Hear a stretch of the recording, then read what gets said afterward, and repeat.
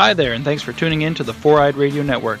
You're about to listen to another proud presentation brought to you by Revenge Lover Designs. Stand out from the crowd. For more information, visit revengelover.com and mention the podcast for 10% off of your order.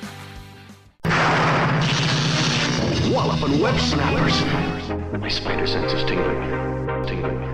Tingling. Tingling. Spider sense tingling. Spider sense tells me I'm in for some trouble. Spider sense tingling. My spider sense is picking up trouble. My spider sense is tingling. Something's turning my spider sense on. My spider sense. My spider sense is tingling. Anybody else's spider sense tingling? Welcome to Walloping Web Snappers, a Spider-Man podcast where we dive into every Spider-Man cartoon ever made. I'm Doug. And I'm Derek. And is your spider sense tingling? It is, and let me tell you the story of how I got that spider sense. Can't wait. To listen to this show, find us on foureyedradio.com and wherever you get your podcasts. This podcast is brought to you by Revenge Lover Designs, illustration and design that fit your personality. For samples and inquiries, visit revengelover.com. And we did have some Word Snappers words last week. They were words that we meant to say in unison, but didn't succeed very well at doing so. They were Happy 20th Birthday, Lillian, from Lillian Grimes. I don't know if it was your birthday. I don't know if you're turning 20, but happy 20th birthday. Yeah. It's funny that it's like we can't say it in unison, and it's impossible to find any way to fix that in editing or anything like that. I certainly didn't fix it in editing. I'll say that. Fantastic. Well, if you would like to submit Word Snappers words for our Word Snappers game, which is basically just a way for you to make us say silly things or give you birthday wishes, I suppose. Yeah, I never thought about that. Yeah. But that's totally a thing you can do. It's a good idea, actually. A little shout out in there. I like it. You can become a part of that at patreon.com/wallopingwebsnappers. Any patron at any level can submit a short word or phrase. And we have to say it. We got to say it. We got to work it in somehow. Yep. We are talking about the 90s animated series, the third season, once again. And that, if you want to watch along with us, is available on Disney Plus for purchase on other platforms. It's all over the place. And you can even find a DVD set called Ultimate Villain Showdown, which includes, I guess, this episode and many others. Yeah, it has... I don't remember all episodes are on it, but it at least has this episode and then the follow-ups instead of two-parter. Makes sense. So, yeah, this is kind of a fun little inclusion. One of the few episodes of this series that were actually released on DVD in some way. Yeah, weird. Just let us own it. Just let's have it. Let's have the whole thing. Do a nice set. People will buy it. People would buy the shit out of this set if they released it. It's so stupid. Can you imagine if they did like I guess remastered, but like just a cleaned up, Blu-ray set of this, with like special features and stuff. That'd be amazing. Man. I mean, there were some special features on some of those little like volume sets that would have 3 or 4 episodes on it at a time, like the Ultimate Villain Showdown DVD. Like, port those special features onto a new one. I'm sure that anyone who worked on it would be willing to contribute to a retrospective. John Semper talks about this show constantly. I was going to say the people absolutely. Yeah, I was going to say the people who made this show they talk about it all the time. Yeah. Everybody who worked on it is very proud of it. Like, people would absolutely talk about it. So. Yeah. It's annoying. Like, Disney, you have enough money to do it. Just fucking do it. Yeah. Jesus Christ. Let us pay make for more things. Money.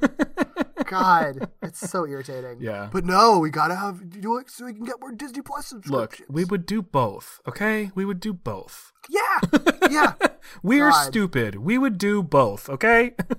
Yeah. I'm happy to double dip and triple dip and quadruple dip on things that I love. Yeah. Like, exactly.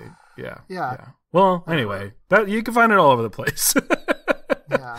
The episode we're talking about today, this is Spider-Man, the Animated Series, Season 3, Episode 2. It is entitled The Sins of the Fathers, Chapter 2, Make a Wish. So we are on Part 2 of the season-long The Sins of the Fathers arc. Yeah. Although I will say, already on the second episode, and I don't think that there's a sin of fathers in this particular episode, so. But maybe it's arguable. Maybe someone could argue it. I don't know. We'll see. That's our mission today. Yeah. The synopsis per IMDb for this one is fun. I didn't call out the specific person because I didn't realize that IMDb like sometimes says exactly who wrote them, but I'm using it anyway. Cool. So here's our synopsis. Peter is beginning to give up. He's tired of Spider-Man being called a menace when he tries to help. But when he receives a letter from Spidey's #1 fan, Tina... Nope. He decides to give Spider-Man one last swing. I actually do kind of like that synopsis in certain ways outside of the mistakes. I mean, it is better than a lot of the ones that we've read. Like it gives you what you're in for without telling you literally every detail, you know? Yeah. Yeah. So it's not bad. It's not bad. It's just funny because it's got some mistakes. Yeah. Original air date for this episode is May 4th, 1996. Story by John Semper. And the teleplay is credited to 3 writers, actually. Ooh. Mark Hoffmeyer, Elliot S. Majan, and Meg McLaughlin. We talked about Semper and Hoffmeyer a bit last week. And we've talked about McLaughlin before, way back in our episode 5 on the alien costume. But just as a refresher for her, she's written for Transformers, Captain Planet, The Incredible Hulk cartoon, Clifford the Big Red Dog, and Kim Possible, but not really anything since our previous coverage. So hasn't worked on anything recently from what I can tell. For Majan, I hope I'm pronouncing it right because he's actually a very, I should have looked it up beforehand because he's actually a very notable person. It's his only credit on this show, but it's because he's very prominent in like other areas, particularly as a DC Comics writer during the Bronze Age. Most prominently on like Superman, Green Arrow, and the Batman family comics. But also he wrote on a small handful of Marvel comics. He did also write a couple of Superman novels. Oh. He wrote one episode of each Batman the Animated Series and X-Men the Animated Series. So he just kind of bopped around to like the biggest superhero shows that were happening in the early 90s. Yeah, and it's just like, okay, that's cool. Well, back to my older life, which includes running for Democratic House of Representatives 2 different times. Okay, all right. I don't think he won either time, but still, it is cool. I feel like it would have been highlighted differently had he won. Yeah, right. So, but remember, the fact that you're taking the initiative to get involved in your community is really cool. This is also a fun story about him, according to Wikipedia, which I thought was really cool. So apparently when he was in college, wrote a term paper that he received a B- on. And he was like, I don't agree with that professor's assessment. I think that this term paper was better than a B-, which isn't a bad grade. But for him, it was like it deserved to be an A. So I don't exactly know like the structure of the term paper. I guess it was a more narrative kind of term paper or more a philosophical kind of thing because he was able to actually remake this term paper, which was called What Can One Man Do? He turned it into a comic book script, then sent that script to DC Comics, again, as a college student. They actually passed it around and were like, this is actually a good script. Ended up getting drawn by Neil Adams and published in a Green Lantern issue, also called What Can One Man Do? And then he became a writer at DC after that. So, like, shoot your shot, everybody, I guess. But that's, like, literally how they tell us it doesn't work. Like, you're, like, not supposed to just send them shit. So how did this work? I guess because it was the 70s. I think it was just I think it would literally... That is wild. That's bananas.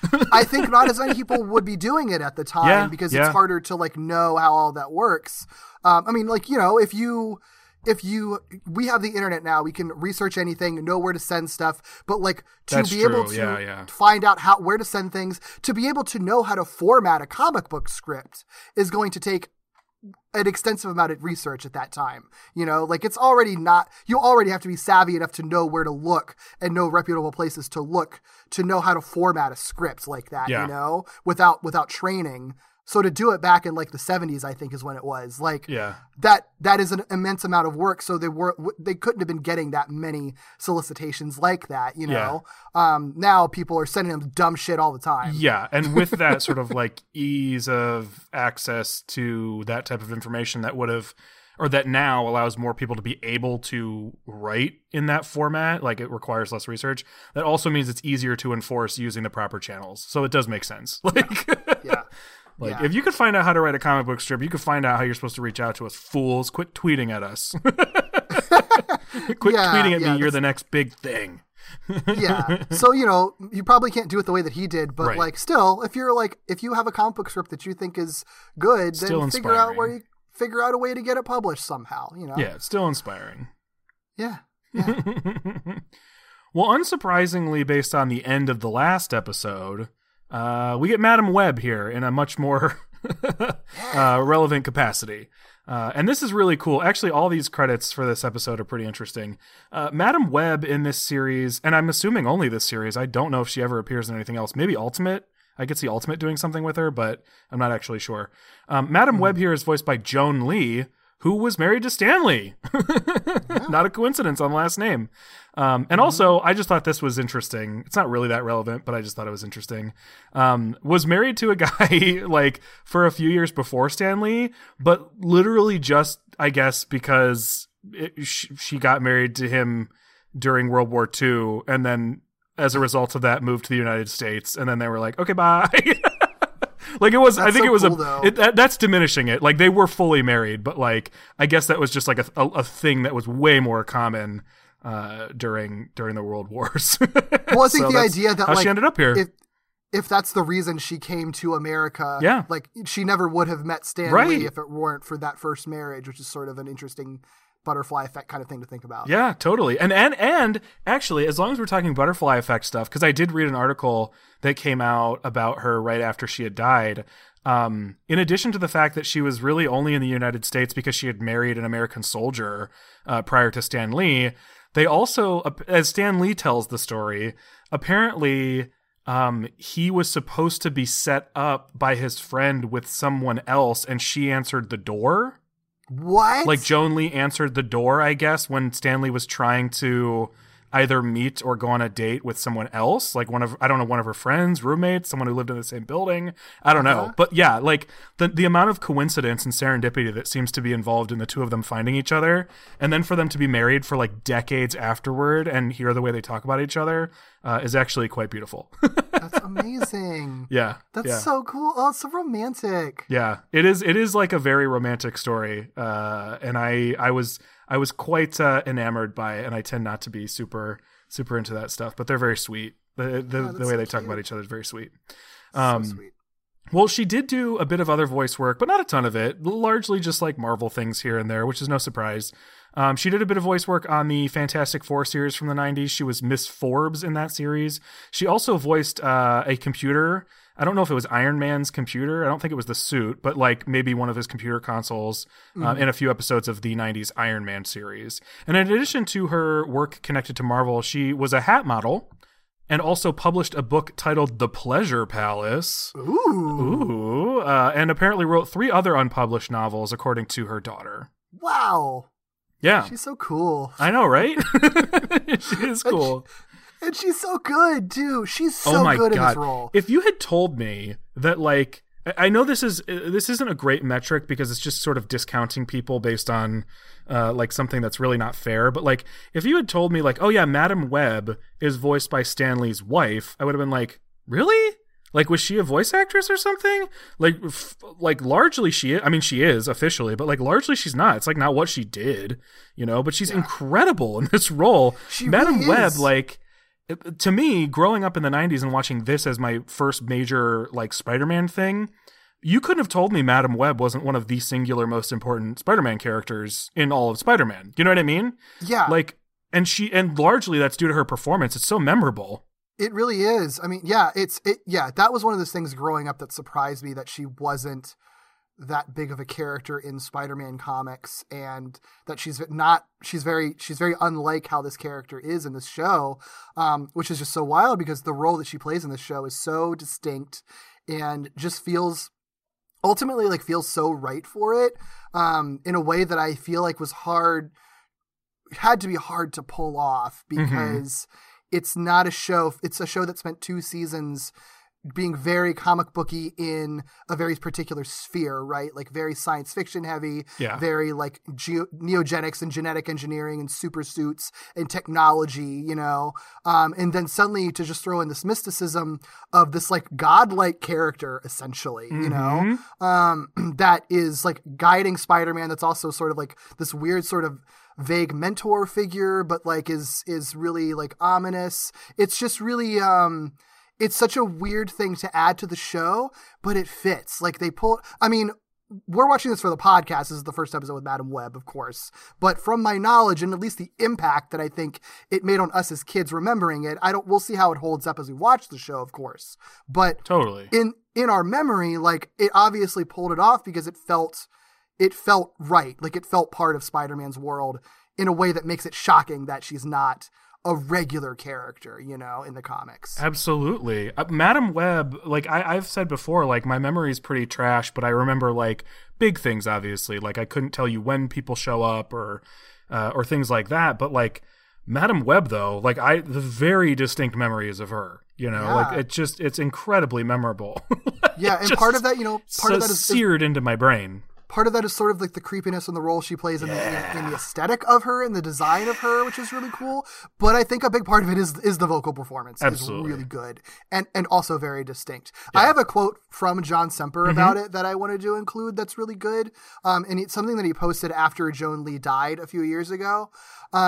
He said, I decided to build up to the series finale by having an ominous, almost supernatural creature warn Spidey of what was to come and guide him so that he'd be prepared. So one reason that she's such a big deal is because she's like setting up the entire rest of the show, essentially. He says, I chose as his mentor, Madam Web. She was a relatively obscure character who had appeared in the comic books only briefly. My then boss, Avi Arad, wasn't too excited about bringing her to life on the TV screen. Shocking. He says, and I quote, I can't make a toy out of an old broad. Bullshit. Yeah, man. I would actually like punch somebody in the store to get my hands on a like Marvel Legends Madam Web. Especially in this design. Yeah. Yeah. I mean, like, the comics Madam Web has a cool design, too. Sure. But I really love this design of her. Yeah. Yeah. He says, you know, even Avi Arad, even though Avi Arad said that, Semper says, but I stuck to my plan. There was only one person I wanted to provide the voice for Madam Web, Joan Lee, the wife of Stan Lee. I had known Joan and Stan for many years prior to this, and as I wrote the Madam Web character, it was Joan's voice in my head that I was hearing. I knew she could capture perfectly the husky, haughty, almost arrogant attitude I wanted for Madam Web. And of course, she had that wonderful British accent. Joan graciously consented to perform the role, and she was, as I expected, perfect. That's amazing. To have a specific person in mind writing a character and have them say, yeah, sure, I'll do that. Like, and then be good at it. And then, like, not, you know, like, you're right in the end, you know? Like, it's like you picture their voice. And and the thing is, someone could have a perfect voice for a character and just not be a performer, you know? And the fact that the stars align in the way that not only was she perfect for this version of the character, it was what he heard in his head, but also she's a really good actor. Like, it all works perfectly. It's so good. I don't have enough good things to say about Madam Web in this show. She's so fun. Yeah, we never will. We'll never say enough, but we'll keep saying it. Yeah. So a character we've seen before, but is notable mentioning here is Anastasia Hardy. And notable mention because she is not voiced by Rue McClanahan anymore. She is voiced by Demetra Arliss. And Demetra Arliss has a pretty modest list of credits, but a fun thing about her credits is that she also voiced a computer in the 90s Iron Man series. That's so funny. Why did Tony Stark have so many computers with the voice of women in them? I don't know. Because he's Tony Stark. Are you kidding? But yeah, I think that Demetra Arliss is the second of maybe 3 people who voice Anastasia Hardy. So we'll bring her up again eventually. Yeah, it's fine. She has like 3 lines in this episode, so it's not a big deal. Yeah, I didn't spend that much time looking up what she had done. Yeah. I mean, if you're following Rue McClanahan, I'm sorry. You know. Yeah. Very hard act to follow. Yeah, for sure. Exactly.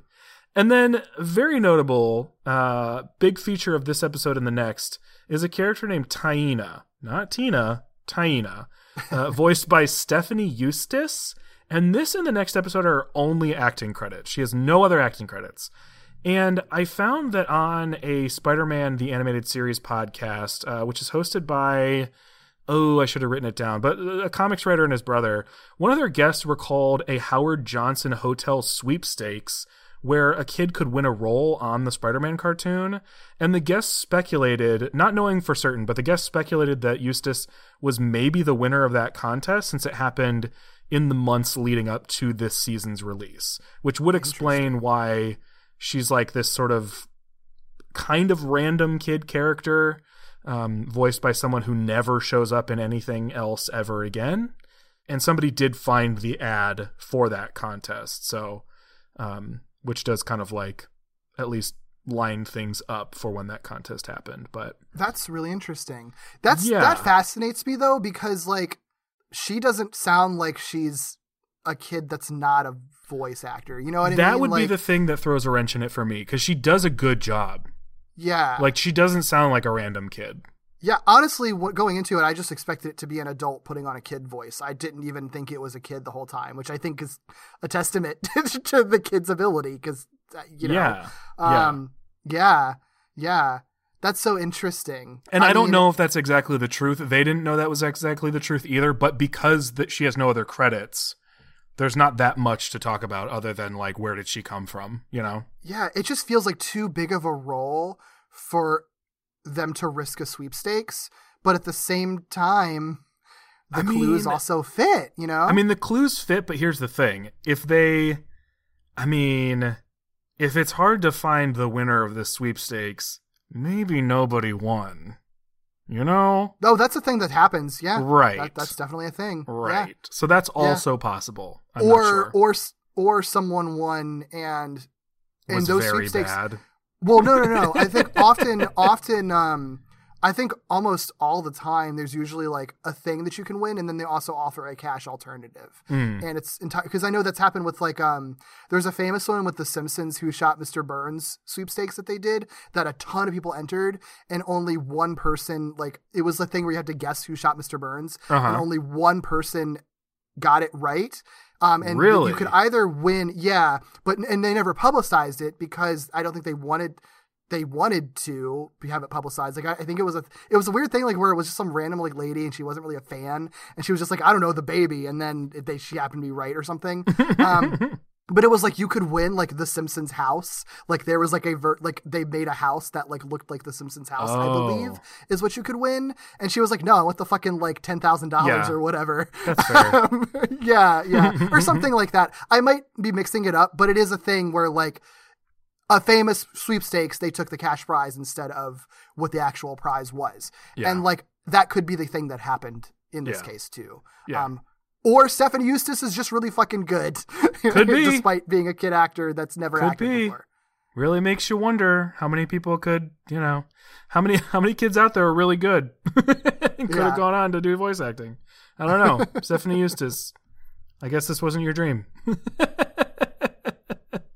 But yeah, I don't know. Thought that was interesting. Yeah, I think it's really interesting. But other than that, I guess we could just dive right into this one, eh? Yeah, let's do it. Let's do it. So this episode opens with Dr. Octopus, Dr. Octopus's shadow. And believe you me, I was thrilled when I realized this was a Doc Ock episode. So, opens with Dr. Octopus looking on as Anastasia Hardy introduces a scientist named Dr. Michael Pingree, who shows off his Argon Matrix laser, which is a laser that you can program to affect only specific forms of matter. And he demonstrates this by shooting this laser through a pumpkin and into a metal plate. And when all is said and done, the pumpkin remains completely undamaged, and the metal is engraved with an H for Hardy. So basically he says, like, see, I can make it so that it doesn't hurt organic matter at all, and it'll only hurt inorganic things, which is actually pretty fucking cool. Yeah, so Pingree explains that the laser's ability to revolutionize cancer treatment with pinpoint accuracy because of this ability to like only affect certain types of matter at a time. So I think the example is like you could eliminate tumors, even though tumors are also organic matter, but I guess maybe you could set it to varying degrees of organic matter. Yeah, like that. Yeah. Either way, I get what they're going for, and it's cool. So regardless, he explains that, but as he's explaining that, Dr. Octopus attacks the demonstration. And the reason he does is because he's upset that Pingree is receiving all the credit for the work they did together as a team. Which, granted, is a little shitty for Pingree to do, but on the other hand, Doc Ock is like a criminal menace to society. So I get, wanting to bury that he was involved in this project. Yeah. I would say it is a very Doc Ock thing to just be like, my ego, you know. I love how many Spider-Man villains are just like, excuse me, I was there too. This was my project, thank you. Exactly. Yeah, so according to Ock, in fact, which I think Ock is like overstating it here, he's like, Pingree was just an assistant. It's like, no, you guys definitely work together as a team. Now you're just being dramatic. Mm-hmm. I agree. But either way, it doesn't matter. In addition to that, he's also like, also Anastasia Hardy, who's like funding this whole endeavor, you owe me a debt that I've come to collect, which is a cool like bit of continuity to way back to the 4th episode in his first appearance, because the whole bit was, I don't even remember what the plot of that was, but the whole bit was him getting involved with Anastasia Hardy and kidnapping Felicia, and there was supposed to be some money exchange or whatever. So it's cool that they reference the connection that those two characters have. Yeah. Even though they didn't have to, because it doesn't even matter. So it's a cool bit of continuity. Yeah. I like that too, because like Anastasia Hardy, as she is like for this show. Like, Felicia has parents in the comics, but, like, I believe that the way Anastasia Hardy is portrayed was, like, created for this, right? Yeah. So it's cool that, like, they've intertwined her with Doc Ock. Yeah, it is very cool. Very cool. Yeah. But, yeah, so, and the debt that he's going to come to collect is going to be in the form of that laser. So he's going to come, steal the laser, and probably skedaddle. Yeah. Yep. Yeah. Before we move on, I have an unrelated thing, because I hate that I was wrong about this earlier. Okay. The Simpsons contest was not for the house. I think there was a contest or something where you could win a Simpsons house. It was to be animated into the show. Okay. That is a bit more of a one-to-one comparison. Yeah, that's a much more one-to-one. So it was to be animated in the show, and because the person wasn't a fan of the show, she was like, I don't give a fuck about being animated into the show. I don't watch. Give me the money. Yeah. So that could have happened at the Spider-Man contest too. Yeah, but makes sense. Anyway. Sorry. Somebody out there was listening and screaming at me for getting that wrong. They've already screamed at you. That's a famous contest, so I hate that I got that wrong. Anyway, moving on, back to Spider-Man. Well, Doc Ock is trying to steal this laser, and obviously everyone's like, oh, fuck, this is not where I want to be. So everybody in the audience pretty much flees, except J. Jonah Jameson does stop for just a moment, because he was there. He was sat next to Anastasia. I don't really remember what their relationship is, but they were hanging out. I mean, it makes sense. They're both famous people. J. Jonah Jameson instructs Peter to stay behind and get pictures. Cool, JJ. Real cool.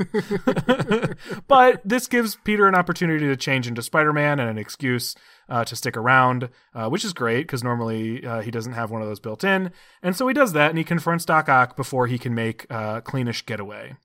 Cool. There is a very, very funny moment as this crowd just like running away thing happens. Yeah. Where they cut to outside where everybody's running out of the building and the police show up, and there's one person who just straight up like bowls a police officer over off screen, and they give it like sound effects and everything. It's amazing. I watched it so many times. It's so funny. The one person was just like, fuck you, get out of the way, police officer. Oh, I need to go back and watch that. It's so funny. That's now like a trend because we had a recent episode of the Spider-Man 67 show. Yeah. Where Spider-Man turns himself into a web ball. Not even a web ball, just a ball in web. It's a whole thing. Yeah. That in itself is hilarious. But then he just like uses his ball self to bowl over a bunch of cops, and they even add a bowling sound, bowling pin sound effect. So Spider-Man just fucking loves turning cops into bowling pins. I love it. It's that the sound effects is what made me stop to figure out what was going on. It's like, what are they referencing? What is making this noise? And it's a random audience member fucking up a police officer. Love it. Love to see it. So funny. Love to see it. Anyway, that's all I had about that scene. It just cracked me up. It's great. Speaking of bowling pins, another type of pin is Dr. Octopus pinning Spider-Man against the wall. Smooth. It's very real smooth. What I love about this, though, is so they make a whole dramatic, like, Bond movie kind of thing where he's pinned to the wall with Doc Ock's tentacles. They have this laser approaching him. And it's like, oh, no, the laser's going to cut my arm off. But what's like kind of funny, but like also clever, but also hilarious is that just a few seconds ago, we had a whole sequence saying very explicitly that the laser only hits inorganic matter and organic matter is fine. But they have an entire act break with like, the laser's going to kill Spider-Man. Comes back from commercial and he's like, oh wait, yeah, that's right. It only hits inorganic material. I'm fine. Yeah. Well, no, I thought this was great. I thought this was amazing because there's like so much going on. It's so chaotic. And the laser can hurt organic matter. It's just that it most recently was programmed not to. Yeah, I think like the tension Which is so good. Did Doc Ock know that? Because he didn't arrive until after the presentation. Right. So did he know that? Obviously he doesn't. But it's like, does he know that? Did he reset it to hit organic matter or inorganic matter? Yeah. Did he set it to hit inorganic matter? You know, and obviously he didn't. He didn't know that was the case. So it's great too, because then you see this laser hit Spider-Man and you're like, oh my God, it's hitting it. Like I forgot, like I was caught up in it and I was like, oh no, like, cause it's also equally as possible that they wouldn't address that and that it would be causing damage that it wasn't programmed to not cause damage to. So when it hits his suit, I'm like, oh no. And then when it just cuts the suit and nothing happens to him, I was like, that's actually pretty clever. Good job, guys. It is funny though that it makes Doc Ock look a little bit dumb for not knowing his own laser enough to know that it was set on that setting. Well, and I don't mean that in a bad way. I don't mean that in like a bad writing way. I mean that in a way that's like funny because it makes Ock like look bad, and I feel like makes this defeat even more embarrassing than it would be otherwise. Yeah, well, I mean, he is definitely like embarrassed about like he's made a fool of throughout this whole interaction. Like even if this didn't specifically happen necessarily, which I think is important because that kind of sets off, you know, the end of this episode and then the next episode. So absolutely. But yeah, I love the laser thing. I think it was so smart, and he uses it to his advantage because once it cuts his suit but not his flesh, he realizes why that's happening and is like, oh wait, I'm organic matter, but Doc Ock's tentacles are not. So he then uses his webbing to sort of pull the laser and redirect it at Ock's tentacles, slices off the ends of two of Doc Ock's arms, like his metal arms, Ock which feels also that too. He's like because in this universe, in this universe, he's telepathically linked to them. So like he's in pain. He reacts to that. Spider-Man chopped off two of this guy's limbs, even if they are inorganic. And I was like really surprised that happened. Yeah, it's like wild. Really caught off guard. I felt it. It felt painful. Yeah. Yeah. Ugh. So, I mean, like, naturally, Doc Ock is like, okay, fuck it, I'm out. Yeah. But my God, that really, really enjoyable but intense stuff. Yeah. Yeah.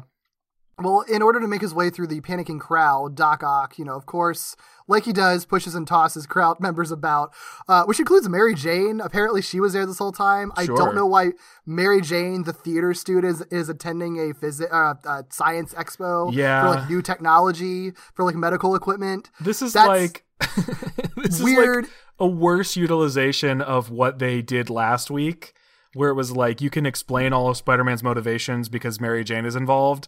Mary Jane has no reason to be involved in anything that's going on in this episode, but she does appear in one scene, and it's this one. Yeah, there's no reason for it. It doesn't come up again. Like, it's purely there to make Spider-Man mad. It is, but I don't know. You didn't even need it for that. Nope. I would have still believed that he would have just been like aggressively pursuing Doc Ock. Yeah, you could have done anything else. I mean, Ock. Also, like, why not just have like Felicia there or someone who it would make sense to be there? Or even if I don't know. Yeah, he doesn't really need that much of a reason. He could just get mad. Yeah, it's weird. It's a little silly. I think I'm going to see if this checks out, but I feel like given what happens at the end of the season, I wonder if they were intentionally trying to make sure Mary Jane was just in every episode of this season, Could to be. make sure her presence was always there throughout it.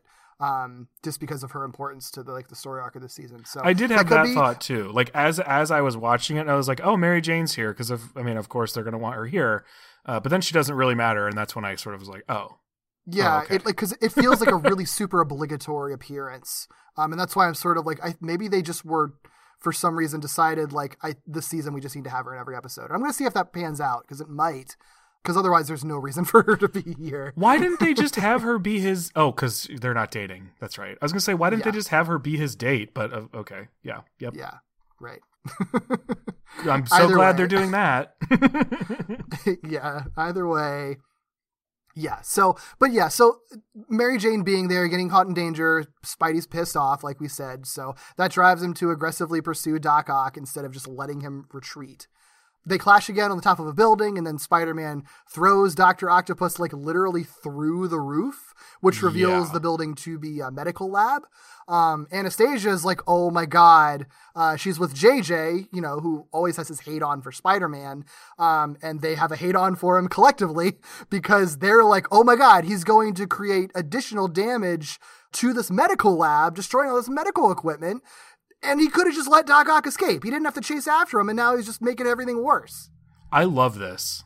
Yeah, it's really good. I love this. I love Anastasia's reaction to all of this. I love when, I think this is a great way to depict the public having sour feelings towards Spider-Man. It doesn't make as much sense when people just don't like him, but this is a great way to do it, Yeah, where it's 'cause they're dude, right. just let him go. Let him go. They're right, He's yeah. fucked up. You'll find him again. He'll do something dumb again. Let him leave. And they are right. Yeah, Jameson says explicitly that he's like, he doesn't think about how his actions have consequences, and that's exactly what's happening. Spidey is honed in and focused on defeating Doc Ock, to hell with everything else, which means that they blow up the medical lab in the middle of their fight. So what the fuck? Yeah. I like this a lot because there's, I do too. There are plenty of circumstances in any given superhero property where two parties fight and stuff gets broken and blown up and destroyed and they never even really address it. This is great. Well, this is amazing. It's also not the other side of it where it's just general damage to the city or whatever. Yeah. It's very explicitly a medical lab that Yeah. we've just seen an expo showing how good the medical lab is doing at their jobs and the incredible technology they're developing that, again, is explicitly told to us is going to back them up for years. Yeah. It's going to create years long delay to advance this technology that could be saving lives literally right now. And that's a really, really smart way to handle that and to write that and to convey that. I just think of all the times, even in something like Spectacular Spider-Man, where shit just gets wrecked. And it's not a medical facility, but remember when they fucking destroyed a museum? Yeah. They destroyed a museum more than you once. should in have that show. probably just let Rhino leave. Yeah. Yeah. And I just love that. And I get why they don't always address it. That would get exhausting, but I just love the way that they utilize it here. Yeah, well, it's good. Because it ends up being a really good driving force for Peter Parker's arc in this episode. So Yeah, absolutely. that explosion I didn't mention did toss them both into the nearby bay as well. Yeah. So even though bad things have happened, Spidey at least doesn't have to be right in the midst of all the people that currently hate him. Yeah. I mean, he is still met immediately by the police when he gets out of the water. They must have tracked his whereabouts somebody followed his trajectory through the sky into the water because they're so. hey, you're under arrest. Spider-Man obviously flees. And because of this, Doc Ock is able to also escape. So all that work, the explosions, everything, and Doc Ock still escapes. Spider-Man, great job. He does this by commandeering a boat. He just grabs a boat that people are on, throws them off the boat, and It's funny. boats off. It's great. Love it. Spider-Man also does return to the lab. Right, like you said, he doesn't have to be where all those people are. He goes back and watches on as firefighters now address what is a raging fire at the medical lab. and sort of recognizes and acknowledges to himself what his role in was causing that damage. Yeah. Yikes. It's good. It's good. I mean, it's bad, but it's good stuff. Yeah, good stuff. Very good stuff. So at the Bugle, Jameson rants about how the public will... rant isn't the great word, but he is always ranting. And this rant includes a celebratory bit where he says the public will finally recognize Spider-Man's menacing behavior. And of course, Robbie pushes back on this. Peter overhears this conversation, and he overhears Jameson vowing to use all of his resources and connections to take down Spider-Man. And so on top of everything Peter's feeling, Peter kind of plays into it and beats himself up for meaning well and always messing things up. And as a result of this, claims that he is done being Spider-Man. So we get some Spider-Man no more vibes. I wish that they hadn't had him quit being Spider-Man 2 different times in this show already, because this is the best. Yes, this is the better for him quitting Spider-Man that this show has had. Yeah, this is the better of the two for sure. Yeah. This is great. It's good. I mean, because I get it. It makes sense. And I like that it doesn't have to be him missing a date or whatever. It's a thing that is very tangible consequences that he can't even deny. He very directly made a choice that made sense as Spider-Man that ended up still being the wrong choice, even though he thought he was doing good ultimately. Well, and it has way more to do with the with great power comes great responsibility thing, because he's able to do the things that he's doing with against Dr. Octopus because of the power he has, but he's not being especially responsible about it. And it's I'm trying and I'm still fucking that part up. Yeah. Or, it still is his responsibility to stop Doc Ock. Right. But it's also his responsibility to do it in a way that doesn't cause harm otherwise. And that's a hard, that might be a hard line to tread when you're in the midst of fighting a supervillain, right? So it's just this is too fucking complicated. I can't deal with it anymore. Yeah. I just can't. Yeah. Yeah. I get it. Totally. Yeah. There is a weird bit. I actually think a lot of the animation in this episode, it's a little bit hit or miss, but when it's good, it's really good. Mm-hmm. The Ock fight sequence is really good. There's a lot of great shadows. There is one weird shot in this sequence where Peter is you hear his internal monologue about how mad at himself that he is and at his circumstances and the whole situation. And then he hears Jonah talking, and there's this weird shot where there's a shot of him smiling with his teeth shifting to frowning as Jonah's talking. And I think it's meant to be his demeanor just gets worse from already bad, but they started it at an 11 with him being like super happy for some reason. Yeah. I think this is also the scene where somebody does some like very noticeably animated like hand movements where they do like some really significant like in between frames that are way more noticeable than they should be. Yeah. There's a handful of those things in this episode, I think. And some of them are good and some of them are distracting. But I do think that like there are like I really like the bit where the way that the shot is like is sort of blocked and framed is like you see Robbie and JJ talking, and they're talking about Spider-Man in a way that makes Peter angry, and Peter's just out of frame. You only see like kind of the bottom half of his body, and it's mostly like his hand holding a piece of paper is centered in the frame, and he crushes it like Arthur crushing it, like closing his fist. yes, and it's like timed really well, and it's just a really like kind of artfully done framing of that sequence. Like they don't cut to a close up of Peter's face scowling or something. Like amazing. It's a really nice way to convey Peter reacting to Robbie and Jonah, while also basically being a precursor to the Arthur meme. yeah, that's so funny. I didn't even. I mean, it is really good. I'm like laughing while you're describing a really well put together scene, but it is because like I didn't think of that Arthur meme until this moment. It's so good. So I didn't funny. Think that either. But it is. Yeah, it is really well done. All of the geography of this Bugle scene is really good. And there's a lot of geography in this Bugle scene that I feel like we haven't seen before. Yeah, we never see. I mean, we have seen him go through. Oh God, what do you call it? What do you call that area where it's like all the reporters in the kind of open space office? There's a name for it. Oh. What is it? That what they call the bullpen? I'm not sure. I have no idea. I think that I'm not. I could be wrong, but either way, we've seen him like kind of go through that area. But we've seen like the opposite side of it, where it's like Jonah's office. I think we haven't seen like this entrance that he's at, where he's by like a lot of potted plants and stuff. Yeah, it's just like different angles on the same backgrounds and sets that they've done before. Yeah. But that's already cool because, like, They don't need to do that, and it's cool that they did. Totally. Yeah, I like it. Actually, I think they probably mostly did it so he could be near filing cabinets. That's what I was going to say. That's what stands out to me is those filing cabinets. Yeah. Well, as Peter begins to storm out of the Bugle, the filing cabinets become more relevant because he is stopped by Robbie, who has a letter for Peter to deliver to Spider-Man, which I think is really cool. I like that is something that is acknowledged in a way other than just Jonah being mad about Peter being connected to Spider-Man. So Peter opens this letter. He finds that it's from a parent hoping that the Bugle can connect her with Spider-Man and that Spider-Man will visit her daughter, who she says is a huge fan of Spider-Man. Peter writes the request off, and actually the line delivery of this is all really, really great because he like reads the letter and then becomes increasingly annoyed and sort of like yada yada's the end of the letter, and then just like dumps it off into a nearby filing cabinet. It's just like, fuck this letter, fuck this kid.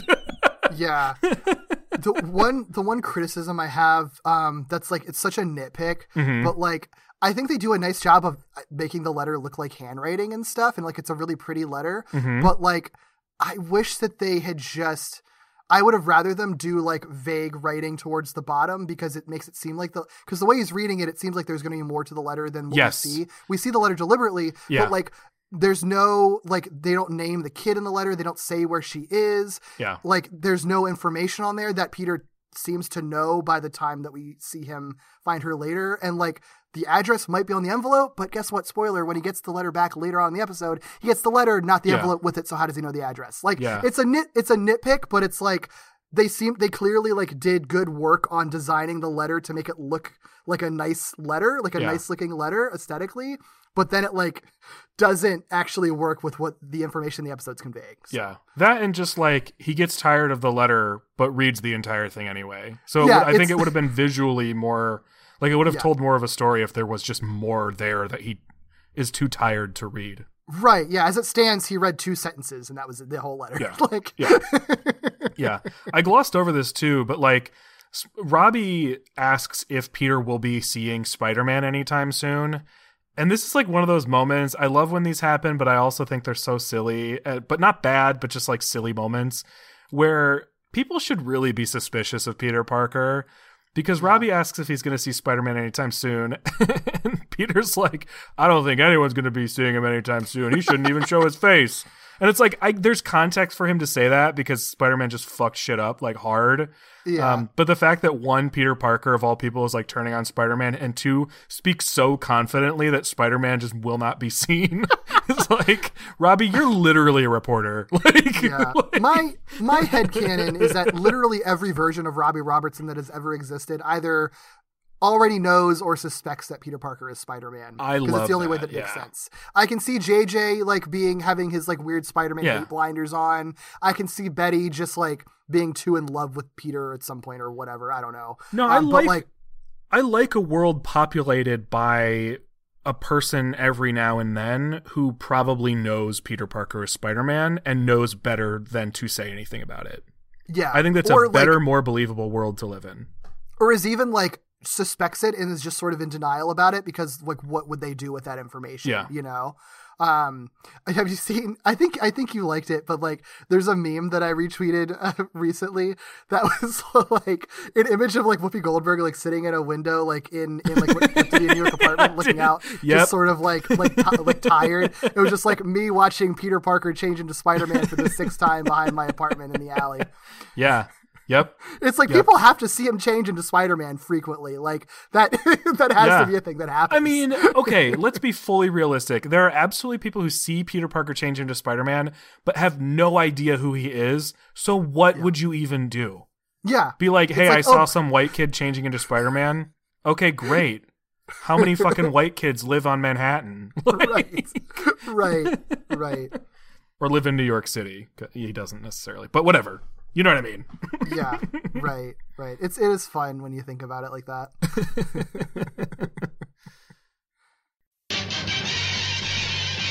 Hello, amazing friends. We just wanted to take a quick moment to thank our spectacular enough patrons, Bo, Eric, Steve, Carl, Katie, Mike, Lillian, and Douglas. If you would like to support our show too, our way of saying thanks is by giving you lots of cool Spidey goodies. You'll have early access to all our episodes, including our AMAs, where we answer your burning questions about anything and everything. And we mean everything. If you join us at our $5 spectacular level, you get to hear us let loose and talk about wackier stuff in our After Dark commentaries or our movie commentaries, where we watch every single Spidey-related theatrical film, from the Raimi films to Amazing Spider-Man to Spider-Verse, Venom, Avengers Endgame, and more. And at our amazing tier, we'll invite you to be a guest on our show. That's right, you. You all make our show better, whether it's by sending us Word Snappers words, making us fan art, joining our Discord community, or just listening to us every week. This is our way of saying thank you for supporting this show and inspiring us to dip into media even we didn't realize was on our radar. Whatever tier you opt into, thank you so much. Whether you're an avid listener or just stopping by, we appreciate you. From your friendly neighborhood podcasters, thank you. Okay, where are we at here? Peter's walking home. He's walking home from the Bugle. He's celebrating all of life's possibilities without Spider-Man, of course. Which, again, like you said, unfortunately we've kind of seen this already. I wish we hadn't, because I think some of this stuff would feel a little bit better and less melodramatic, because it hasn't already happened, but... just in the context of this episode, it all makes a lot of sense. So he's sort of like happy that thinking about all the things he could do without having to worry about Spider-Man. But his thoughts are interrupted by a voice asking, well, whoever said that life was supposed to be perfect? Because he's like, everything's going to be perfect now. He follows the voice to an alley where he finds a flyer for a tarot reading from someone named Madam Web, and turns around to see Madam Web's own face emerging, I should say, from the side of a nearby building to talk to him directly. So shit gets weird fast. I love it. I love this whole alley sequence. Yes. I think it looks really cool. Yep. The angles and the shadows are really cool. The way that there's like constantly wind blowing. Mm-hmm. The like shadows that sort of transform and like disappear. Like there's like the shadow of a spider web with a spider on it. And the way that I feel like this would translate to film is that Peter kind of notices it out of the corner of his eye, but when he sort of like turns to really get a look at it, it sort of like transforms and disappears into whatever the next thing is. Yeah. I like it. I would love to see something like this done. Not that I necessarily need a movie that incorporates Madam Web in any particular way, but I do think just seeing something like this in live action could be really cool, or even just with a really high budget animation. Yeah, it's cool. It all looks good, and it's like trippy in a way that isn't annoying. Like it's trippy in a way that really works, and it's clearly just to like throw Peter off his balance. Mm-hmm. And the atmosphere, like it's trippy, but the atmosphere is like dark. Yeah. Or and I think bleak, it's paced, maybe. I don't know. Yeah, well, it's paced really well too. Which the show often has problems with. And, it's all kind of lead up to Madam Web just calling Peter Spider-Man. And he's like, I'm not Spider-Man. She's like, shut up. I know you're Spider-Man. You're a bad liar. She's so good. But then she goes farther because she's like, again, this is like she isn't just like a psychic. She's like a godly reality bending, like supernatural thing, supernatural creature, I think is the way that John Semper described her. Because she's like, I know about all the people you've hurt, like Felicia Hardy and Mary Jane and Uncle Ben or whatever. Like she's throwing out every name that bothers Peter right now. Then she like magically suits him up into his costume. I wonder where his like clothes and wallet went. Like I hope they're not just like vanished from existence, because that would suck. I don't know, man. All magic once again. Right. But yeah, so now he's in his costume and he's like, okay, now shit's getting really weird. And then she transports him to her location, which is some, I don't know, extra dimensional, like, or bubble dimension or something like that. It's just this vague nothing dimension that's surrounded by like red and black smoke. Yeah. It looks really cool. She looks cool as fuck in her like web chair. Love it. Love her like her weird dress that like almost turns into like what looks like a snake tail kind of thing. Yes. Like, it's so cool. That's my favorite thing about this design in particular, and the way that they actually color and animate her, is that weird sort of like dress tail thing that's like way longer than it should be, way like better defined than it should be. Like it's just so unsettling and weird. I love it. I love it. I love that she's sort of colored like the way that they color Venom and Carnage, you know, with that sort of interesting shading they where it's do. all black, but she has highlights that are colored, like whatever the gleam is a color. Yeah, it's super cool. God, I love her so much. Yeah. She's so fucking cool. I'm going to look up Madam Web cosplays after this because I would love to see how people do it. Oh, I'm sure people have done really cool iterations of her. Yeah. Yeah, so like she starts giving him a tarot reading. A very accurate tarot reading, I'm sure. Yeah. Yeah, so she explains that Spider-Man will soon embark on a period of training for a mission she requires of him. He's, of course, like, this is weird. I'm going to leave. Bye. And she's like, no, you can't. I'm a god here, so you cannot do that. She actually challenges him on his self-pity and his tendency to challenge himself, and then gives him a card from her reading. She says, it is telling you that you must believe in me and have the faith of a child. This cracks me up because she's like this godly figure that's like giving Peter his like fortune and like telling him his inevitabilities and fates and stuff.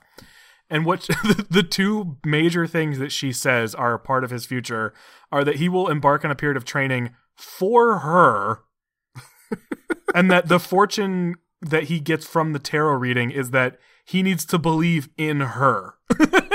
So which funny. Is the funniest thing ever. Like, oh, it's so weird. The tarot cards tell me that you have to believe me. Oh my gosh. Who would have imagined? I kind of love it. Yeah, I love it. That. It's so funny. I love that reading of it because it's sort of like she's a little bit manipulative. She's kind of like a chaotic neutral, maybe chaotic good. We're not really sure yet kind of situation. Like it's just like, yeah, you know, this is just what the cards say. I have no control over that. Yeah. It's just the universe telling you. You got to believe it, right? It's like starting a psychic reading with, you're going to believe everything I say. Okay. But the cards are telling me by the end of this reading, you are going to give me $100. You have to. It's fate. Oh, Madam Web. Great in every way. So good. So good. Well, unsurprisingly... well, no, actually, I was going to say unsurprisingly, Peter leaves, but he doesn't. He's not able to leave of his own accord ever in these sequences. She actually disappears after giving him that card, and he gets to keep that card long enough for it to transform into the letter that Robbie gave him earlier that he threw away. Yeah. Creepy stuff. Very creepy stuff, yeah. So he's like, oh, I see what's going on here. The coincidence of a child's letter and Madam Web telling him the faith of a child. He's like, I guess I'll listen to this strange psychic reality bending godlike woman. That's Spider-Man, worship me like this child worships you.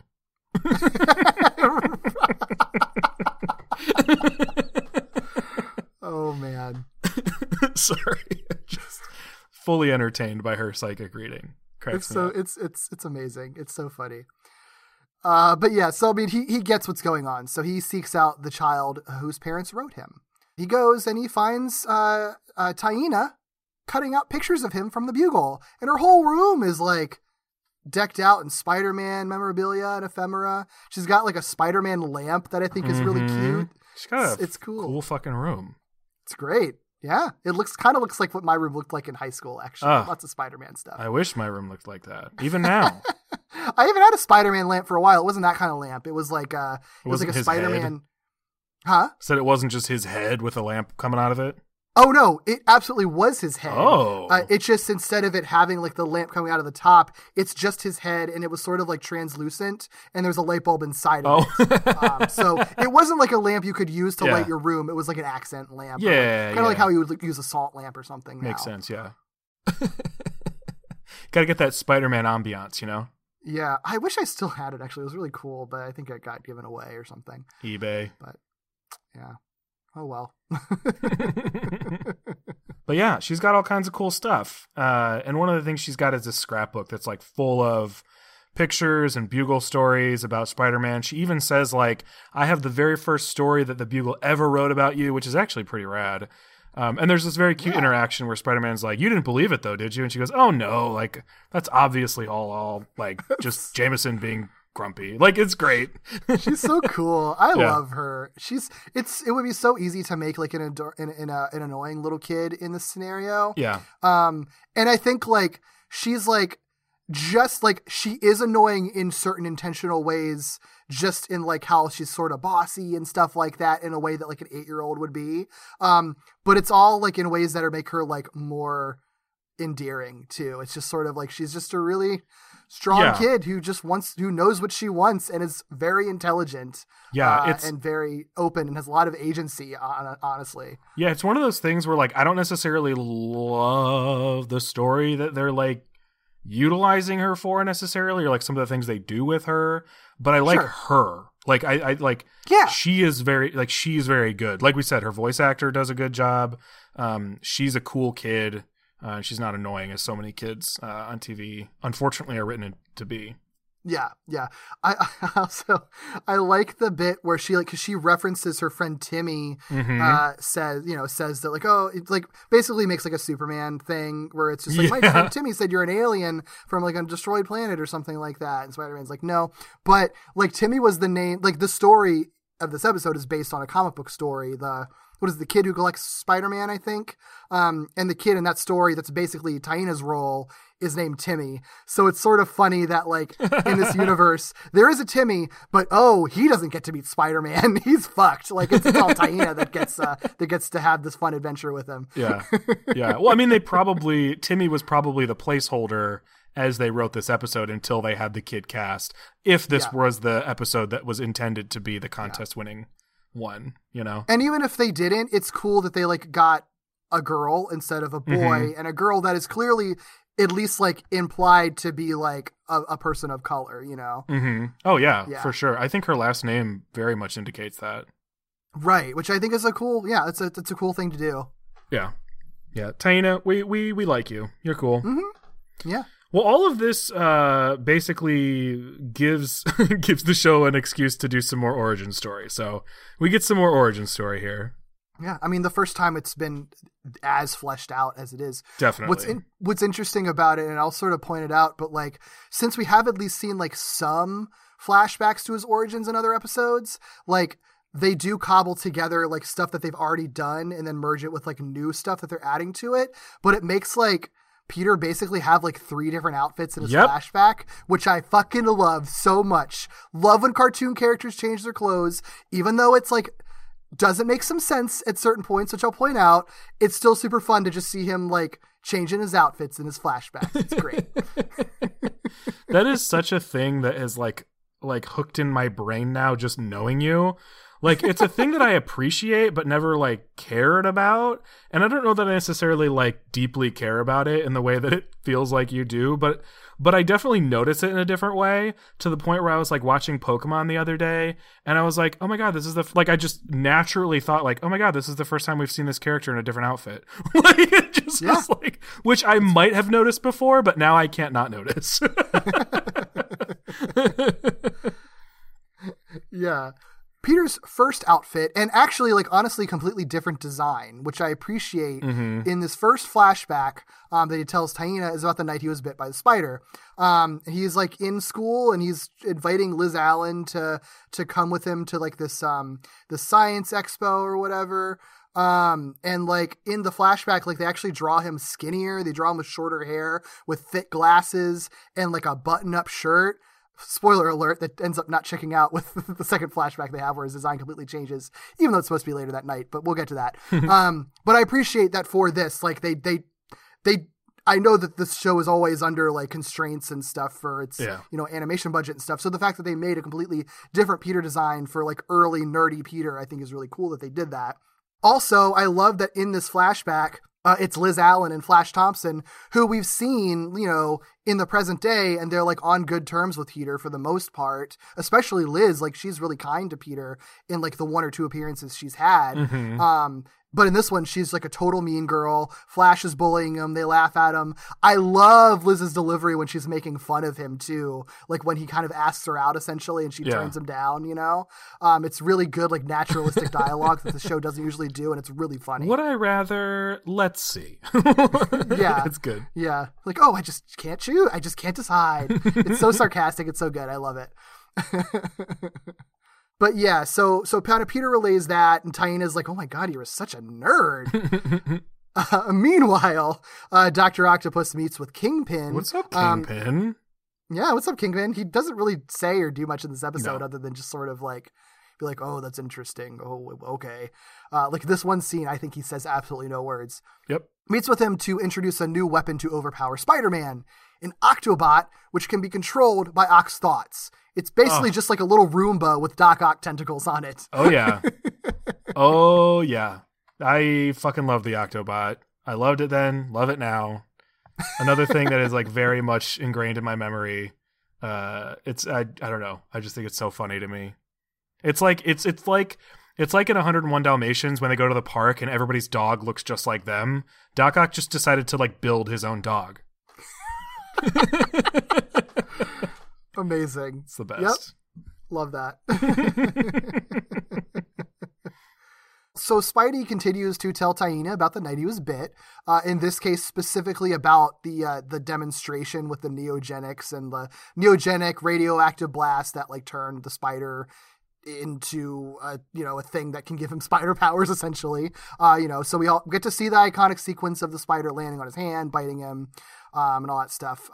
What's interesting, I think, about the scene is I guess that they animated this for the opening, for like the second season opening sequence for his updated pink shirt, because like you see bits of that in this, and that would be the only reason that I can think that despite having a flashback that's supposed to take place like the same day, Peter suddenly looks completely different and is his updated season 2 design just in a t-shirt instead of his jacket, because that would match this like the season 2 forward opening sequence. So I'm guessing that was just a way for them to cost cut, which is like, I wish that you had retroactively made the first flashback match this, but maybe they animated that one and then realized after the fact, like, oh, wait, we can just use that footage. Oh, no, we've got to make him look like season 2 Peter now. Yeah. I mean, they're cobbling things together here. Yeah. But you're right, though. They were creating new content that they could have matched to the old stuff if they wanted to. Yeah, but they chose not to. Instead, this is season 2 Lickin' Pete. Now, he just took off his glasses and gained a bunch of muscle mass in a few hours, I guess, That's all right. I'm thankful for, like, little nerdy Pete, even though it doesn't match up with anything. I just think it's fun that we got it. It's cute, yeah. The other thing that's interesting is that it's not Dr. Connors doing this experiment. It's Dr. Stillwell. It's Farley Stillwell, who is the Scorpion guy, which makes sense because he was like a leading neogenics person. It's just interesting because I could be misremembering, but like it didn't seem like I feel like Stillwell would have been more important to Peter when they encountered each other in the first and second seasons, given that he was like the guy that turned him into Spider-Man essentially. Mm-hmm. So it doesn't feel like it quite matches up, but I still like it fine. I think it's kind of a cool addition because I never expected to see him ever again. Yeah. Oh yeah, for sure. Especially because we're like not supposed. The only reason we're seeing him is because we went backwards. Last time we saw him, he was like, "Bye, I'm fucking off, and you're never gonna see me again." Yeah. And it's like, oh no, we did 2 episodes later. Okay. Yeah, I just think it's so funny. I also think it's really funny that Peter gets bit by a spider, and like in many iterations, he's like immediately kind of feeling sick from it, which, I don't know, if I saw like a sick guy in the middle of a demonstration, like clearly like having like a panic attack or like hyperventilating, showing that he's in stomach pain, I wouldn't fucking laugh at him. Everyone in the room, including Dr. Stillwell, is just guffawing at this guy's pain. I think it's unclear if that reaction is to be believed by us. That's a good point. It could be a hallucination. I think it's either a hallucination or because like he has like very obvious hallucinations later, because he's like passed out. But I think this is at least something you could chalk up to like he's freaking out. That's actually, I like that better because it doesn't make any sense otherwise. Yeah, because I thought the same thing. I was like, why the fuck is Dr. Stillwell laughing at him? So I would like to believe he didn't. But you're right, yeah, because he has hallucinations like literally right after this happens. So good call. Hallucinations, by the way, which are extremely fucked up. I can't just they are just on the line for me between like the kind of weird that I like and the kind of weird that I'm like, why though? Like it's so bizarre. I mean, like there's definitely some weird like I guess like Kafka-esque things that are like, I guess could be appreciated, but like, what? I think what's weird is that I think you expect more from it. I think that's like, a big part of it. It's like almost too straightforward. Yeah, that's the problem. I would have expected it to get trippy for afterwards before he wakes up, and it doesn't. He just wakes up. So what happens in these hallucinations, if you didn't watch the episode, is that Peter first, like he's like, oh no, the spider poisoned me, and then sees himself turn into a spider, blacks out, and then hallucinates that he is a tiny spider in his own house, and then Aunt May is like trying to kill him and washes him down the drain, which that's why you don't kill spiders, folks. They could be people you love. You never know. So don't kill them. Just let them outside. Yeah, and pay live them attention. their Do they lives. have a human face? Yeah. Are they yelling, Aunt May, it's me, Peter, your nephew? If a spider yelled that at me, I don't know how to react to that. I don't know. Yeah. I do think about that Who's sometimes. Aunt May? Is it fucking weird Do I that have like a when nephew? yeah. Is it fucking weird though that like when I like get rid of bugs, or I don't kill spiders, but if there's like gross bugs in my house, I will kill them sometimes, like flies and stuff. But I'm sort of like, what if this was someone that I knew that like got transformed into a bug by a curse and I just like murder them right now? Is it like psychotic that I like think that? No, I'm just I don't not think so. I don't think so. Because now everybody's going to think that now that they've heard you say that. Yeah, I think that not every single time, but many times. No, it's not because okay, so this is totally off topic, but because you said that, I that's not a thing I necessarily think about, but I do sometimes think about like people in photos or illustrations or whatever, because there was this movie that we would get from the library when I was a kid, and I don't remember what it was called. I'll try to find it because it is fascinating. This movie fascinates me because it is damn near impossible to find, and I do not know a single other person aside from my siblings who's ever seen it, but they all remember seeing it. It's this movie where this kid is like, I guess probably cursed or something, but he is cursed to be in stamps, like mail stamps. So he like exists in stamps, and then a large portion of the movie is just like the horror of being a person like trapped in a stamp. And so like he gets thrown away, he gets mailed, he gets like all this sort of stuff, like stamp, like. And so for a long time I just thought about like, oh my god, what if this is actually somebody like trapped, and like I'll never know. That sounds horrible. Yeah. That movie sounds miserable. Yeah, I want to watch it so bad because it's been so long. It doesn't sound like a movie. It just sounds like a Ghostbumps episode. Ghostbumps. Ghostbumps. It sounds like a Goosebumps is episode. like what you would call a series of kids' books in a property where you didn't have the rights to say Goosebumps. Ghostbumps. Ghostbumps. But yeah, I mean that's kind of the premise, but it's like not meant to be scary. Like it's not meant to be like an Are You Afraid of the Dark vibe type of thing. It just is like sort of existentially terrifying. I hate it. Yeah. The more I think about it, the more I don't think I would ever want to watch that movie. Yeah. Sounds horrible. It's frightening. So that's my what if this spider was actually cursed friend of mine. It's all Kafka-esque bullshit up in here, isn't it? It really is. Beautiful existential horror. Yeah, he hallucinates himself getting washed down the drain as a little spider, and then when he thinks he wakes up from that blackout, he's still a spider, but he's now like a giant spider who's just washed up, I guess, like on the shore of the bay. People are freaking out and shooting at him. He's crawling around, screaming and terrified. The army shows up and fires missiles at him, and then he wakes up. What the fuck? And he's like, fine. Yeah. It's like I could do it if it continued, if the army missiles like blew up and then that turned into like a Spider-Man 67-esque sequence of it like getting trippy and acid trippy and a bunch of weird colors and him seeing spiders everywhere and flying around in space or whatever. Like, I don't know. Like then he emerged awake. But yeah, I think you're right. It's not enough like a trip or a dream or hallucination to feel like it. It just feels like telling a story about Peter turning into a spider and then, oh, it's a dream, you know? Yeah. No, I totally agree. It needed to get far weirder. Escalation, please. As it stands, it ends up feeling like, I hate saying this, but it almost feels like filler because this is a two-parter. So it takes up a little bit of time in the flashback for something that doesn't really matter, but that's sort of fun. But they didn't have enough time to like expand it beyond that. So it ends up sort of being just this weird, this sort of weird too short thing that's kind of stuck in there to fill out some time in his flashback. That makes sense. Weird stuff. Very. Really weird stuff. Did you think that he like described his hallucinations to Taina? I mean, I guess. I don't know. Because that wouldn't be necessary because No. it's a magical story of him turning into Spider-Man and she's enchanted by it. I don't feel like I dreamed that I was a spider and my aunt killed me and then the military was attacking me. Like it's like that's not useful. I don't think that she would like that. No.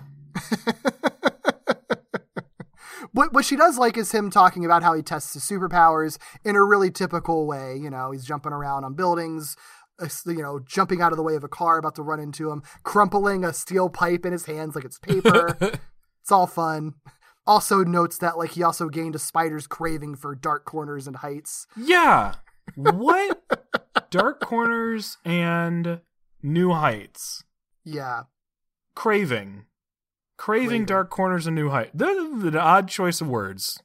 Isn't it like it's exactly like right out of the James Cameron scriptment, honestly. Because that was part of the thing is that like Peter in that original scriptment was like obsessed with predatory urges and darkness. Like I feel like they're almost kind of going for that a little bit in this, you know?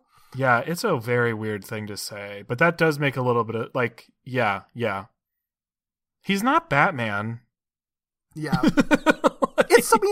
I don't know. I don't hate it though. I think it's sort of fun in a way that harkens back to like the very earliest version of Peter where he feels more of a character out Spider-Man, not Peter. He feels more of a character out of horror comics a little bit and that he's sort of like this freak more than he's a superhero. And then obviously very quickly, like in the earliest like Ditko stuff, the way that he's drawn, and his sort of lankiness and stuff and his sort of weird poses and everything, I feel like we're more of a hearkening of like him being kind of a freak, in a way that I think you could read as being darker if you wanted to. And so I sort of feel like it's sort of a fun kind of throwback to that sort of very early idea. I guess when he talks about like craving dark corners though, that makes me think of like the underworld and like the seedier side of things in New York City, you know? But I guess that's just my, like the vibe it's giving me as opposed to whatever it was meant to be. Yeah. Either way, it is something that I feel like Taina would just be like, What? Peter, you're being weird. Or Spider-Man, you're being weird. Yeah, what does that mean to an 8-year-old? I don't know what it means to a 33-year-old. Right. But she's like, she kind of ignores that he said that. It's just like, okay, anyway, is that Spider still around? Because she wants to be Spider-Girl. Oh, absolutely. That's why she asked. 100%. Like, do you keep that so you can bring it over to bite me so I can jump around like you do? Because that would be cool. But yeah, he's like, no, it's not. Glad that it isn't because it caused me a lot of trouble. Mm-hmm. We get another brief little glimpse into Kingpin and talking about the Octobot. Ultimately, like, Kingpin, I think he says impressive, but like very unimpressed. And Doc Ock is like, excuse me, this is very cool. You're not nearly as excited as you should be about this cool thing I made. And so he breaks a bust. He like crushes a statue and says that I'm going to destroy Spider-Man and anything that stands in the way. And Yeah. Kingpin doesn't flinch. So Yeah. Doc Ock, you're just being a weirdo. And that's all we see Kingpin in this whole episode. And that's it. I think he says one word. No, he says a little bit more than that in this one, but very little. Yeah. Also funny that they keep doing these little like interjections during all these flashbacks. Yeah. I don't know what else they would do. It's not a complaint, but it's funny. I think it works because it's a way to sort of break up what's just really a lot of exposition in the Taina thing, you know, and it still sort of shows you that there's some tension going on in the backdrop. They're like, oh, this isn't just a breather episode. You know, there is something going on that it's going to come to a head at the very end of it. It does make me especially upset with what Spider-Man chooses to do following his interaction with Taina in her bedroom, because we do see exactly what is about to happen, but that's a different story. That's in the universe, not outside of it. Yeah.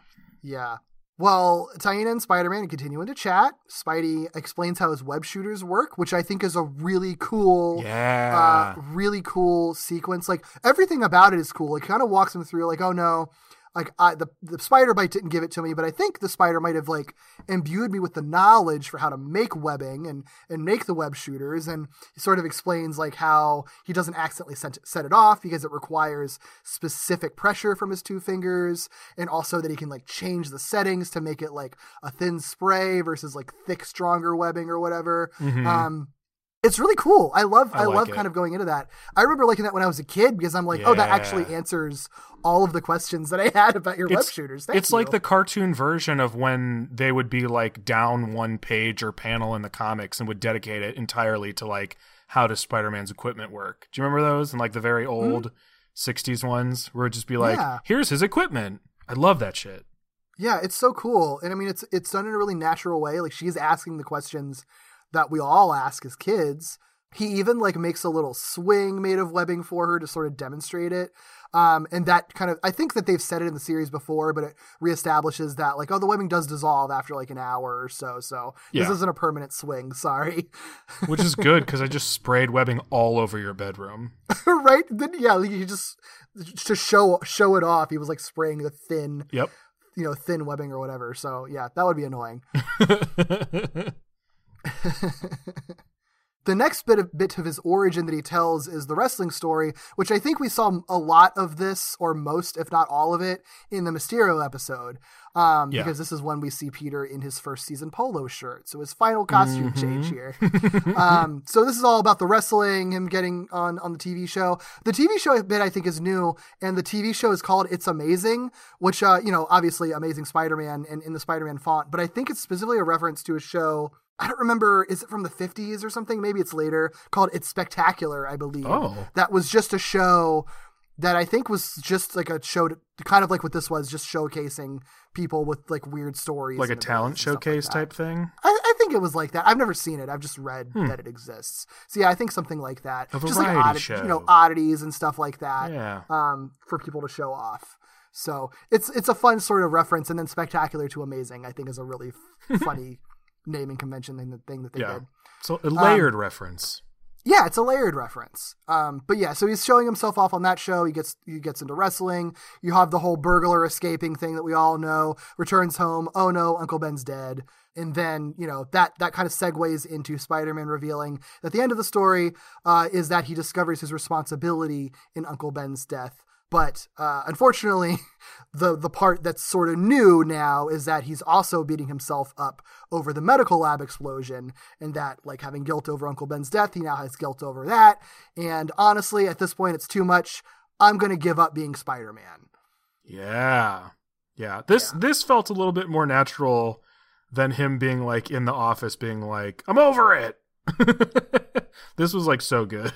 This was really good. Yeah, well, with this, like, it's a lot more exasperated than it is like angry. Like, I think in the Bugle, it was just like, everybody hates me, I hate me. In this one, it's just like, I'm tired and I don't know what to do anymore. So I feel like I should just stop. Yeah. Well, naturally, Taina's like, no, you can't quit being Spider-Man. She starts crying. She's upset. Like, this is her hero. And he's like, too bad. Like, that's what I got to do. And he begins to leave. What a terrible way to leave, dude. Well, I mean, like, yeah, I know. It's weird because, like, he's interacting with a child, but it makes sense. He's like, well, now that I'm thinking all this stuff, I need to, like, clear my head. Because she says, like, are you gone forever? He says, like, no, I'll come back or whatever. I just need to, like, get some fresh air. But yeah, like, what a terrible note to leave on, especially for, like, a child who idolizes you. Weird move. But I guess he's all up in his head. This is weirder than him leaving on this note. I will say the whole, like, what happens next is especially weird because she grabs his foot as he heads out and she says, this isn't the weird part, but it is notable. She says she wants to see the world like he does just once before and then trails off. This girl is, like, terminally ill, isn't she? Is that what was that? That's what that says. That's what that is. The boy in the Timmy in the comic was. Timmy definitely is. I'm pretty sure she is. Why would she say that? Unless she's saying just once before you quit. But she says it in a very dark way. Yeah. So I guess it could be before you quit, but I don't think that's what she was saying. Especially because she trails off. Yeah. We'll see if the next episode confirms or denies it any further, or if it's just implied. I mean, she's also the kid character in an episode where they introduce a medical advancement that will allow them to combat cancer, and I believe Timmy had leukemia. So pretty sure this girl is like it's also an episode called Make-A-Wish. Yeah, it's not. It's This girl is terminally ill. You cannot convince me otherwise. Yeah. I'm not. I mean, yeah. Yes. I also think she is. I don't remember what happens in the next episode, but I do think that she is. Because I have watched the next one more like recently, so like I know whether or not they like explicitly say it. I won't like say if they do or not or anything. But okay. Yeah, the episode's literally called Make-A-Wish. And there's literally the comic book source material. Yeah. So, like, I think the implication is meant to be very clear no matter what in this one. And I think that line is meant to have the weight that it does. I'm glad, because I thought you were trying to be like, I don't know, but no. You just are trying not to tell me explicitly. But she is, okay? She is everybody. Yeah. It's like, I don't know if you're not seeing what I'm seeing. Okay, so this is what's fucking wild. Spider-Man agrees to take this child out web-swinging with him throughout New York City, the consequences of which we know to expect and also see immediately, because as they set out, so does Dr. Octopus and a number of drones seeking Spider-Man. Cool. Spider-Man. At the very least, Dr. Octopus, one of your, like, biggest foes, is out and about. You've just cut off 2 of his arms, and you're like, yeah, let's take this kid out. Like, I agree with you logically. But I don't know. I feel like I need to push back a little bit on it just because, like... I'm not criticizing the story. I should clarify. In-universe versus out-of-universe. This is just a very dumb thing Peter does. It's an irresponsible thing to do, but also, like, this is the girl's, like... Based on the title, it's entirely possible this is her Make-A-Wish wish, you know? And it's like, we don't know what Spider-Man knows or thinks one way or another, but no matter what, there's a little girl who loves him, who is very forceful and begging him to go web swinging with him. And I feel like I think that I would give in too if I was him. It's not the smartest decision, but also, like, I don't know. It would be hard to say no to her. Like, I kind of sympathize with him doing it. I don't know, man. If she's terminally ill, I just feel like maybe we shouldn't accelerate the process. Yeah, but also, by like, web swinging with... She says at one point, I'm 100 stories high. She's not webbed to him. She's literally just holding on to him. He's swung with you want to take her up to the roof? Cool. Whatever. Yeah, I guess maybe there was a middle ground that should have been there. Maybe instead of swinging through the city, could have just swung around the building a little bit or something like that, you know, like in the neighborhood rather than through Manhattan, through CGI Manhattan. That's fair. I get what you're saying, though, but also... Like, I think that it's entirely believable that he would do it. I agree that he didn't think it through. Oh, but it's he's obviously believable not he will do plenty of stupid things. I wouldn't argue with you on that. And he's also very clearly not thinking clearly throughout this entire episode. Like, that's the kind of the point of it, is that he's very confused, and I think that he's in a vulnerable position where I think, like, fine, I'll take a fucking girl out web swinging, whatever. Yeah, that's he's clearly enjoying it, as we see in like the next couple of scenes before things go to shit. So, like, you know. Yeah, no. And I think that's why I clarified, like, in universe versus out of universe. Everything that they write him to do makes sense and feeds into something else. I just, if I lived in this universe, would smack him upside the head and be like, what the hell were you thinking? Sure. But yeah, so there's drones after Spider-Man and this little girl he's web swinging with. Mm-hmm. They find him immediately. Doc Ock unleashes his Octobot. Spidey is like having fun with Hyena, giving him a demonstration of his super agility. She's having a blast. Everything's great until his spider sense alerts him to incoming danger. And the Octobot attacks. And he's like, oh, this is bad. He instructs Hyena to hide. And the Octobot, like, very quickly just restrains him.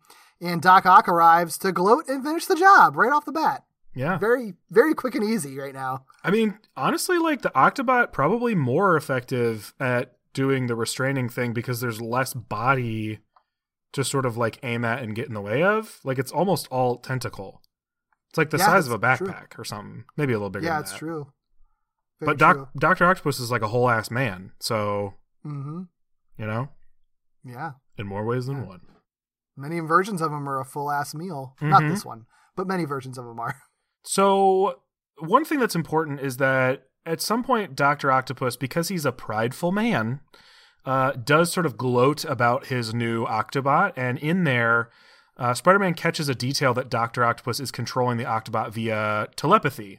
And realizing pretty quickly that he won't escape the Octobot through sheer force, because it's got him like super tied up, Spider-Man asks Doc Ock if he stole the idea for the Octobot from Pingree as well, which is great. As Spider-Man expects, Ock's pride distracts him, and it breaks his focus on the Octobot, which loosens the bot's grip, allowing Spider-Man to wiggle his way out, which is so good. Good stuff. Real good. So good. And not the first time we've seen Spider-Man / Peter Parker sort of use his knowledge of Doc Ock's demeanor and tendencies to his advantage. So yeah, love that that's a consistent thing. Yeah, so, you know, with the grip being loosened, Spidey tosses the drone at Doc Ock and it explodes, allowing him the chance to web up Ock's tentacles. And then he jumps on Ock's back. So everything's looking great. It's going to be fine, right? He's going to beat him. Very easy battle, right? This is a 1967 show, so obviously everything's good to go. Yeah, this is the third time, third attack. Yeah. Spidey doesn't really have to do anything special or different, and he will still beat him. He's used his web. Third time. Third time's a charm. No, Doc Ock's like, I've learned from our previous encounters. So while Spider-Man's there, Ock expels a poison gas from one of his metal arms. Spider-Man passes out, and he prepares to throw Spider-Man off the roof. And Tina's like, oh shit. To be continued. To be continued. Yeah. I love any moment Dr. Octopus like holds Spider-Man above his head. Yeah. It's like very scary. It's good. This episode's so interesting because this episode, I think, feels more like an opening two-parter of a season than the last episode did. And the last episode was very much sort of just like resolving any dangling threads from season 2. This one really does feel like it's sort of at least beginning to set up some kind of themes and arc for Peter. You know, I mean, obviously with Madam Web, but also like anything starting with Peter having to like relearn the importance of being Spider-Man, I feel like is going to have some kind of weight, and it's done a lot better in this episode than it's been done before. Yeah, it's good stuff. Good stuff. Good stuff. Some other good stuff are these faces of the episode, too. I love Peter's face in the alleyway when Aunt May reveals, I think, that she knows he's Spider-Man, and there's like this close-up of his face that then just like cuts closer like 3 times, like to an extreme close-up. Oh, yeah. But the face that they spend a lot of time on, I love how it's drawn because his eyes are like 5 times bigger than they normally are. It's like full anime Peter. It's like a lot darker around his eyes too, the way that the outlines are drawn. It's just great. It's a good face.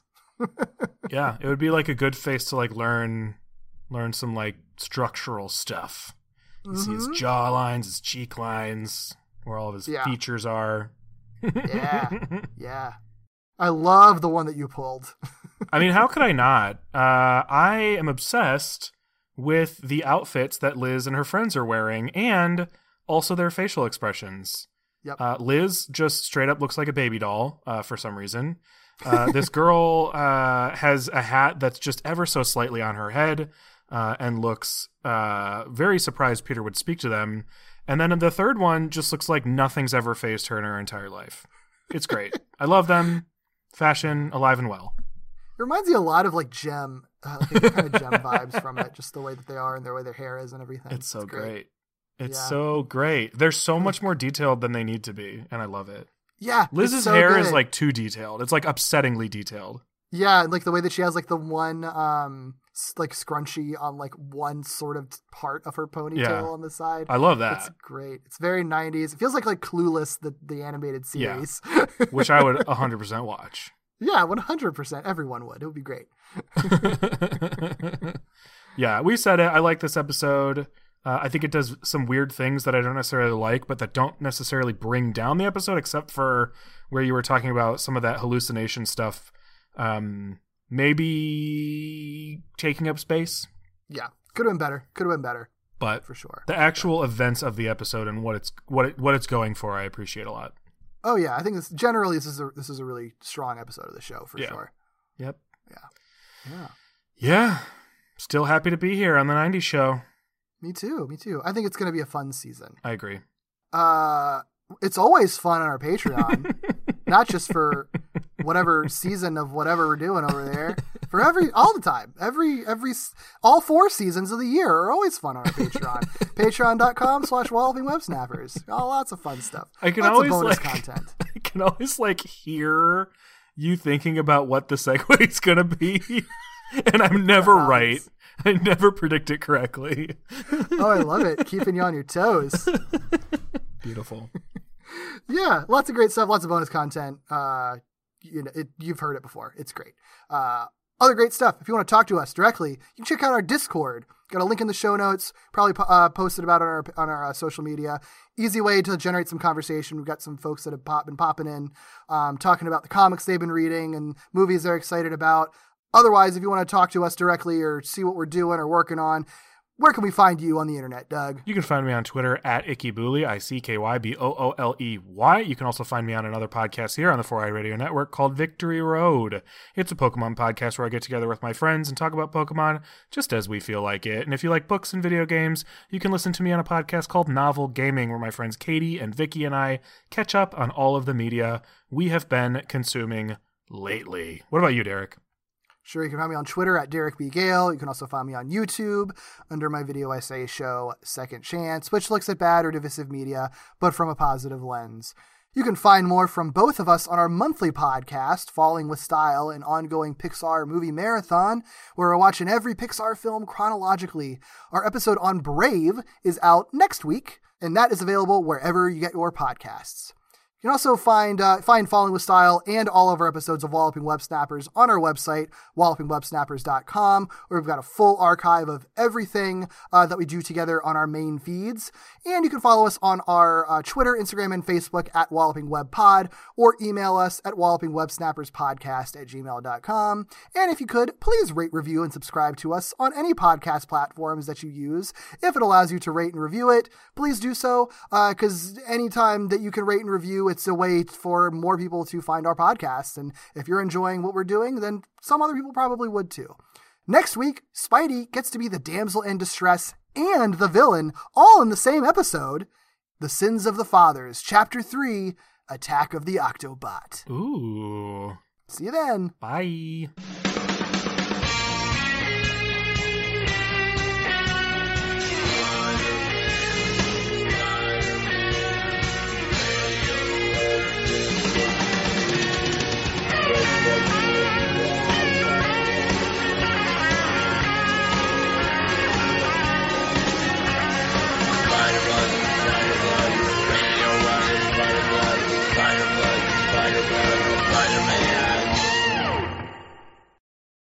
So we get some Spider-Man No More vibes.